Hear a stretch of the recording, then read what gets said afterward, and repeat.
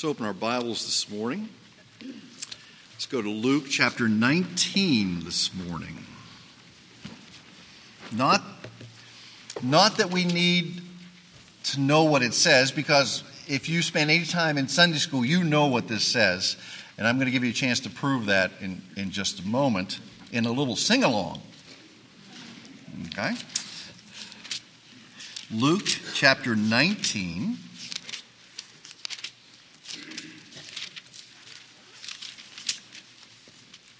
If you're able, would you please stand with me, and I'll read the Word of God.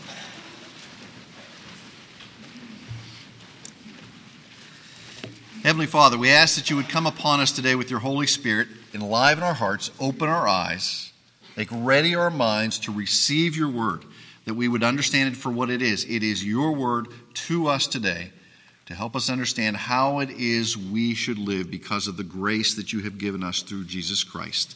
And it is in his name that we pray. Amen. Luke chapter 19, verses 1 through 10. And he entered and was passing through Jericho. And behold, there was a man called by the name of Zacchaeus. And he was a chief tax gatherer, and he was rich. And he was trying to see who Jesus was, and he was unable because of the crowd, for he was small in stature.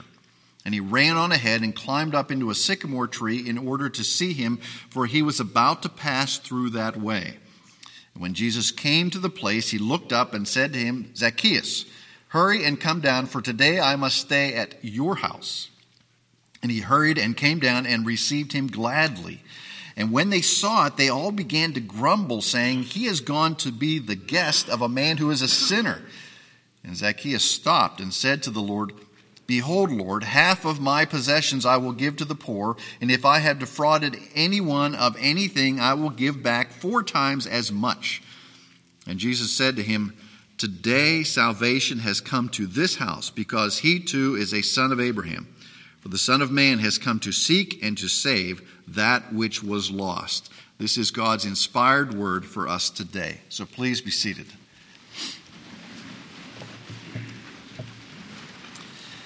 Now, if you turn back a page, you can see really in chapter 18, if you start in about verse 18, you can see what comes directly before this passage. It's the rich young ruler. Okay, and it's important to understand that this is placed in between the story of the rich young ruler and the parable of the 10 minas, which comes later in chapter 19. And you'll see that this makes sense when we see how Zacchaeus demonstrated his faith.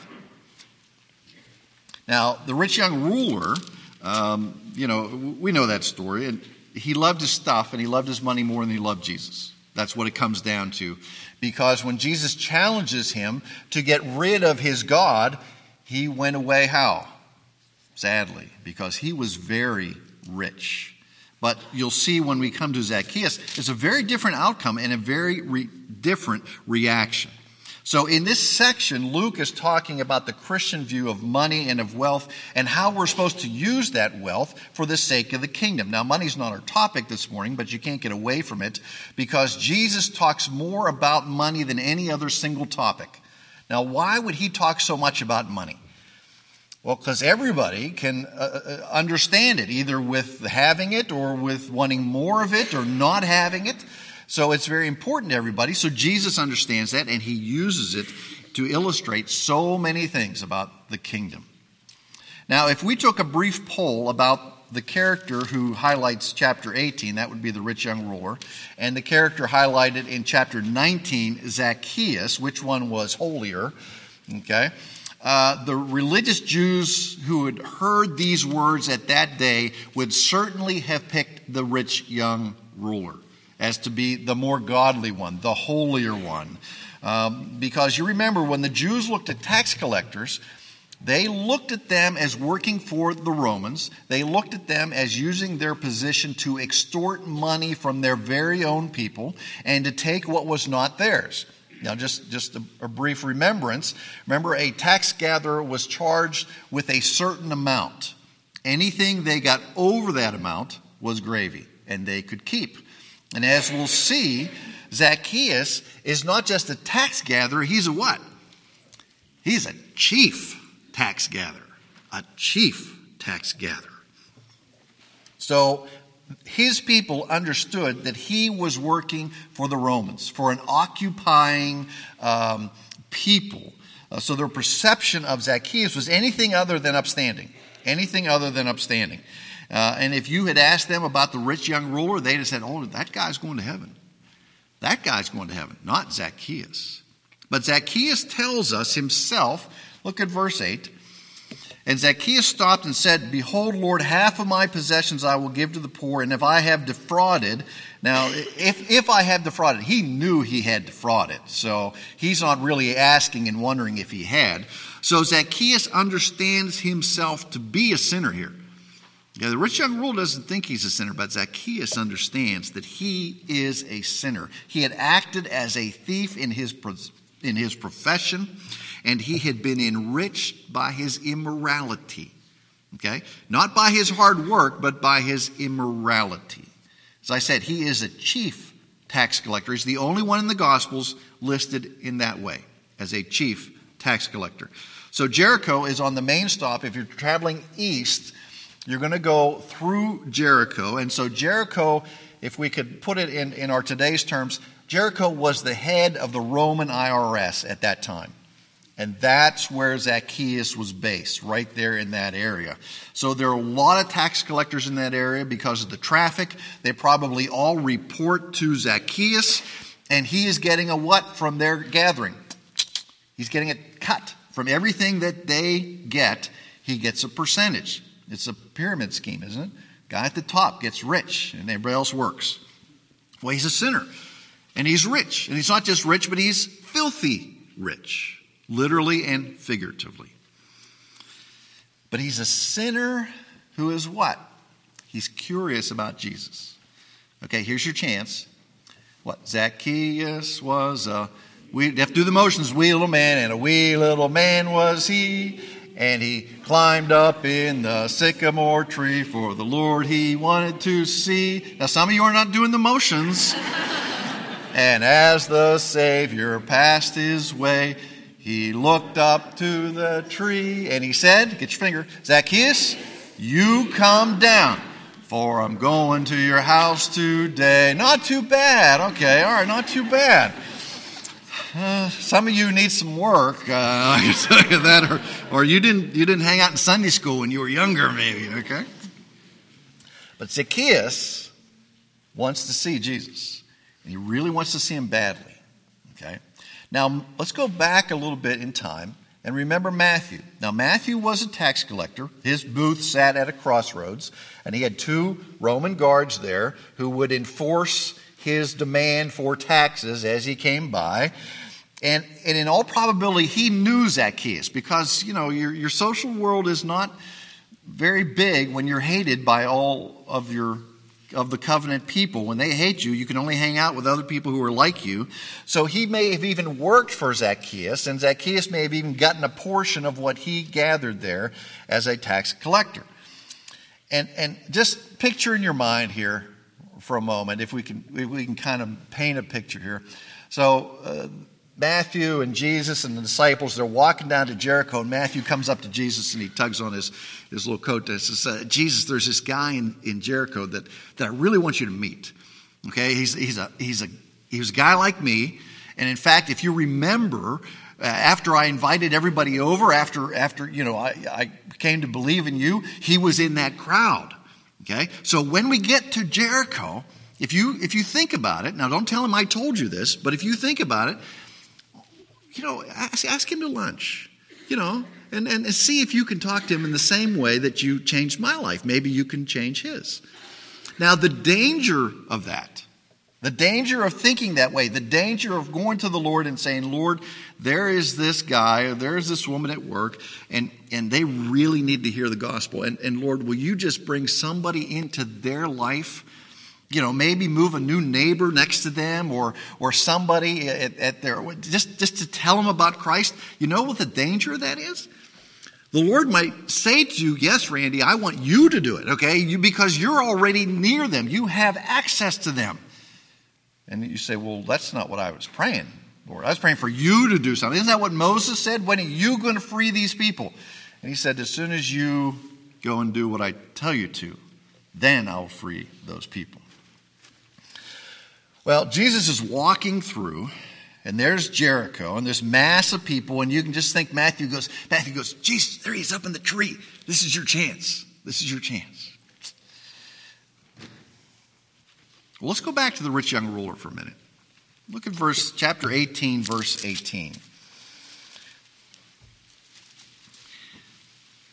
And a certain ruler questioned him, saying, Good teacher, what shall I do to inherit eternal life? And eventually the conversation, as you know, and Jesus said to him, Why do you call me good? No one is good except God alone. And so he goes, well, you know the commandments. Don't commit adultery, don't commit murder, don't steal, don't bear false witness, honor your father and mother. And he says, what? All these things I've done all my life. He says, I have kept the law. Can anybody keep the law? Not perfectly, certainly. We see that. When Jesus heard this, he says to him, one thing you still lack. And he talks about possessions here. But it's only possessions because that's his God. Okay? Because that's the most important thing in his life. Sell all that you possess, give it to the poor, then you'll have treasure in heaven. Come and follow me. Well, this was a blow to him because he had a lot of stuff. And if we met Jesus on the road today and said, what do I have to do to inherit eternal life? He might say to you, what? It might not be your possessions. It might be your, I don't know, whatever it is in your life that is your God. Now, hopefully he is your God. But if you come to him and say, how do I have salvation? He may challenge you with something that you don't like. Okay? What was it that when you became a believer that you had to leave behind? Maybe it was friends. Maybe it was a complete lifestyle that you had to leave behind. Maybe it was your family that you had to leave behind because they were against what you were doing. They were against the things of Christ and you had to go out on your own. Sometimes the Lord calls us to that. But when he calls us, he also provides us with everything that we will need to achieve what he calls us to do. Now, the disciples here, just think about this. Look at verse 23. But when he heard these things, he became very sad, for he was extremely rich. And Jesus looked at him and said, how hard it is for those who are wealthy to enter the kingdom of God. For it is easier for a camel to go through the eye of a needle than a rich man to enter into the kingdom. It was humanly impossible to do something like that. For someone whose heart is so sold out to anything but God, it is humanly impossible for them to change. But it's not impossible for Christ. And when they heard this, the disciples are shaking their head, going, well, who in the world can be saved? If this guy couldn't, who can? But he said, the things impossible with men are possible with God. Okay, keep that in mind. Turn over to Luke 19. Jesus has for us right here, if we want to put it this way, the poster child for the impossibility of a man entering the kingdom. Zacchaeus. Tax gatherer, chief tax gatherer, extortioner, thief. Just it all piles up on this guy. And so here is a man who, humanly speaking, has no hope of salvation. He was lost and he needed to be found. He was a sinner. He was in need to be forgiven. And Luke is making this very clear, and nobody is expecting what happens in this story to happen. Nobody thinks that Zacchaeus has really a shot at salvation because he is so bad. And understand, it's apart from Christ, there is no hope. Okay, there is no hope. Don't ever think that there is another way of salvation outside of Christ. Only Christ and what he calls us to. Only his work can we rely upon. No human efforts, no human endeavors get us there. Now, our sins might not be illegal. Our sins might not be great as held up to Zacchaeus' sins. We might not be involved in some terrible immoral endeavor in our life, but there is still, because of our nature, sin which resides in our heart. Now, don't get up and go back and rush the baby, but Cynthia's back there with her little girl, okay? And that's fabulous. She's a precious little girl, but her heart is touched by sin. And you think, oh, Ran, really? That little precious little girl? Yeah. But she's never done anything in her life? Yeah. David said what? I was sinful in my mother's womb. And she is as much in need of salvation as everyone else. Okay, as everyone else. Now watch what Jesus does here. Look at verse 3 of chapter 19. And he was trying to see, that's Zacchaeus, who Jesus was. And he was unable because of the crowd, for he was small in stature. Now, small in stature, if you've ever been to some old log cabin from the 1700s and you go through a doorway, you usually have to duck down, okay? So if you go back 2,000 years, small in stature, Zacchaeus might have only been 5'2", something like that. Pretty small in stature. So he climbs up in a sycamore tree. Now, a sycamore tree is in the Middle East is much more like a big, sturdy bush than a tree. But it's sturdy enough that you can climb it and get above everybody else and see what is going on here. And this is one of the things that really, I think, testifies to the truth of the gospel, that little details like this are shown to us. Now, sometimes you see in the Gospels and in Scripture that things are just stated and we go on, okay? When Christ died on the cross, the tombs were open, and the believers walked around, and it's just one verse, and it's not talked about again. Now, why is it not talked about again? Well, everybody saw it, so they don't have to explain it. Well, here, we get a lot of details. We get a lot of details that are particular to this event. He climbs up in a sycamore tree. He wants to see what is going on. There's no description really of how Jesus changed his heart. There's only a description that Jesus was there and this guy's life was never the same. Jesus shows up for lunch and the guy's life is never the same. Now notice what happens here. Jump down to verse 8. And Zacchaeus stopped and said, Behold, Lord, half of my possessions I will give to the poor, and if I have defrauded anyone of anything, I will give back 4 times as much. Well, where does he come up with this number 4 times as much? You go back to Exodus 22, okay, and you get an idea of what this means because he's talking about the aspect of restitution there. And if you defraud somebody, you have to give back a certain amount as a penalty for your defrauding them. So he knows the law. He knows the Old Testament. He just has no impact upon his life. He's not living it out in any fashion. Now, just think for a moment here what this all means. Jesus says what to him? He says, Zacchaeus, hurry up and come down, for I'm coming to your house for lunch today. Now, think about that. Somebody that you've never met says, hey, I'd like to come to your house for lunch today. Okay? Mr. Ron, I'm going to come to your house for lunch today. And you go, well, great, I'm not going to be there because I'm going to be across the street. Okay? But you think, is this normal etiquette in the ancient Near East? And the answer is no. It's not normal etiquette today. It wasn't normal etiquette then. You waited for an invitation to be extended, and then you came in. That's why we see so in all the other passages, an invitation is given to come to lunch. Well, Jesus looks at him and says, I'm coming to your house for lunch. Now, what is Zacchaeus' response to this? Verse 6, and he hurried and came down and received him how?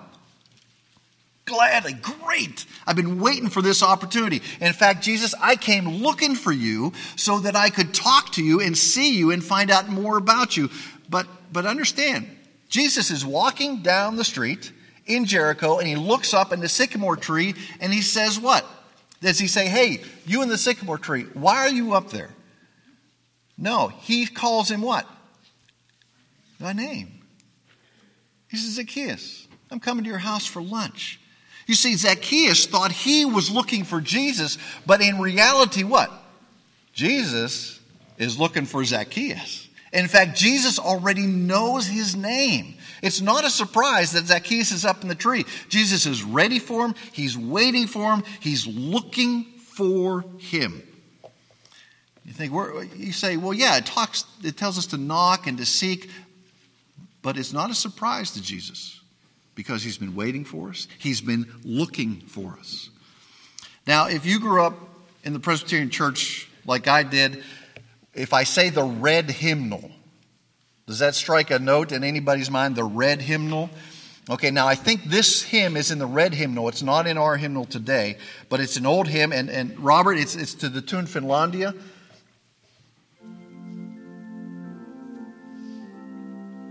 Da, da, da, da, da, da. Okay, so keep that in your mind. Here's the first verse. I sought the Lord, and afterward I knew. He moved my soul to seek him, seeking me. It was not I who found, O Savior, true. No, I was found of thee. So we think about that for a moment. I'm out looking for Jesus. And when I find him, what do I find out? He was the one who was coming after me. That's what is going on here. Jesus has been after Zacchaeus, and he gets him, and he says, I'm coming to your house for lunch. The seeker is not Zacchaeus. It's Jesus. Now, Jesus comes looking for you. The Westminster Confession lays it out this way about effectual calling. Effectual calling is the work of God's Spirit, whereby convincing us of our sin and misery and enlightening our minds in the knowledge of Christ and renewing our wills, he persuades and enables us to embrace Christ, who is freely offered in the gospel. See, it's the effectual calling. At the end of the sermon, because we usually wait till the end, I can give an invitation. And that's Randy's calling. But if the Lord calls you unto himself, you cannot deny it. You can sit in the pew and go, oh, Randy wants me to come down. I really don't want to come down today. I just don't feel it. But when the Lord moves your heart and draws you unto himself, there is no denying it. There is no saying no. This is effectual calling, because it is the work of whom? God's Spirit, who convinces us of our sin, of our misery. He enlightens our minds in the knowledge of Christ. He renews our will. Where's Randy's work in all this? It's not listed here. It's all the work of God's Spirit. He persuades and enables us to embrace Christ, who is freely offered in the gospel. Jesus did not wait for an invitation to Zacchaeus' house for lunch. He says, I'm coming. He says, your life will never be the same. He doesn't say that, but we see it in the scripture. He says, I can give you satisfaction. You have been seeking satisfaction in all the wrong places. You have sought it and not found it. You've got lots of stuff. You've got lots of power according to this world, but your heart longs for something else, Zacchaeus. Not until Christ lays hold of him does he understand this. And as I said, he says, I'm going to restore everything fourfold. Now, why is this so important? Because he wants to do what God calls him to do. He wants to now be obedient to Jesus Christ, obedient to our Heavenly Father, obedient to the Word of God. See, that's what happens when your life has changed. You think, oh, well, yeah, I became a Christian. Well, how did your life change? Well, I was pretty much a good guy to start with, so didn't change that much. When the Lord changes your heart, he gives you a new one. When the Holy Spirit comes and dwells within you, you want to follow him. You want your life to be conformed to the things of Christ. You don't want to just say, well, I've got Christ here in my hip pocket and I'm just going to continue to live now in the way I was. That's not the way that works. You want to do what God's Word says. Evidence of a changed heart is wanting to do even the hard things that God calls us to do. In 1922 and 1923, for about 18 months, there was a revival that was centered on a small Northern Ireland town, and the main work within that town was shipbuilding. And the shipbuilding company that was centered in that town, Harland and Wolff, was the company that built the Titanic. Okay? So this revival lasted, as I said, about 18 months, and was centered on the preaching of a Presbyterian minister who preached the saving message of Jesus Christ. And thousands of people in this town and the surrounding area were converted in that 18-month period. In fact, there were so many shipyard workers that were converted in 1922 that they began to bring back to the shipyard all the stuff that they had stolen over the years. Now think about that for a moment. The shipyard had to build a new building on the grounds to house all the stuff that the new Christians were bringing back that they had stolen over the years. And in fact, after about 6 months of this, the shipping company put up a sign at the gate that says, "Please do not return any more stolen items. We have no more room to hold them." Okay? When Jesus comes to lunch, your life is changed. And there's evidence of that change. The point here, I mean, Zacchaeus gives away half his stuff. He pays back to anybody he has defrauded. It's not payback. It's evidence that his stuff is no longer his God, that he has found the true God, the one God here in the person of Jesus Christ. Salvation is evidenced in his actions because his heart was changed. Be careful who invites themselves to your house for lunch. Now, I want everybody to understand, for 14 years I've been here, and this church is just not normal. Now you think, oh, what do you mean by that, Rand? What do you mean by that? The list of things that have happened and evidences of generosity are just too long. And sometimes I can't tell you because they've been done in secret so many times. Many times, anonymous gifts, envelopes that are handed to me on the sly with the words, "Randy, make sure this gets used in the right fashion." Or, "Randy, make sure, somebody who needs this gets this." Okay?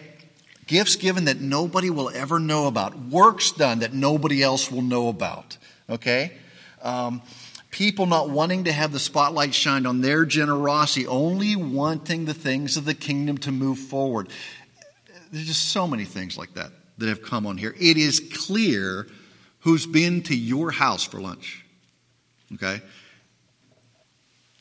My pastor friends don't have this experience, most of them. They do not understand people whose lives are really changed and are evidenced in their generosity. Remember, this is dealing with money here in this. And who is your God? As I said, it is clear who has been to your house for lunch. And that is Jesus Christ. Let's pray. Heavenly Father, we've been challenged here as we go through some of these meal stories of what we are to do as believers, about how we are to reach out and use food as a vehicle to help smooth things so the gospel might be presented, to help make things easier, discussion easier, to invite people and make them feel at home and welcome. But here in this passage, you just invite yourself. And we understand in salvation that's the way it is. You come, you do the work, you call us, and our lives are never the same. And you call us to something that is so foreign to us before we were believers. The way that we're to live, the way that we're to understand who we are and whose we are. We belong to you. And you call us to live in a completely different way. Lord, for those of us who understand this today, who you've come to our house and had lunch, and our lives were never the same. There might be some here today who don't understand this, who go, well, I've always known about Jesus. Maybe their hearts have never really been changed. They only know about Jesus in their minds. Today, Lord, we pray that you would come upon them, that their hearts would be changed, that they would understand their sinfulness and understand their need for forgiveness, and that forgiveness comes only from you, and that their lives will never be the same because of your grace and your mercy. Come upon us, Lord, that our lives might be demonstrations of this great gift of salvation. And we pray this in Christ's name. Amen.